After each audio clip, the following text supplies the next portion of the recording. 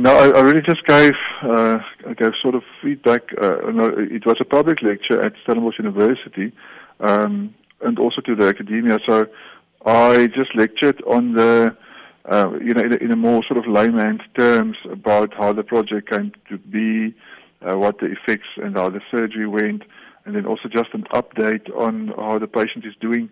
And as part of the update, I really just mentioned about the fact that he's pregnant. I never knew that people would be so impressed with it. Of course, that's my mistake, because it is big news.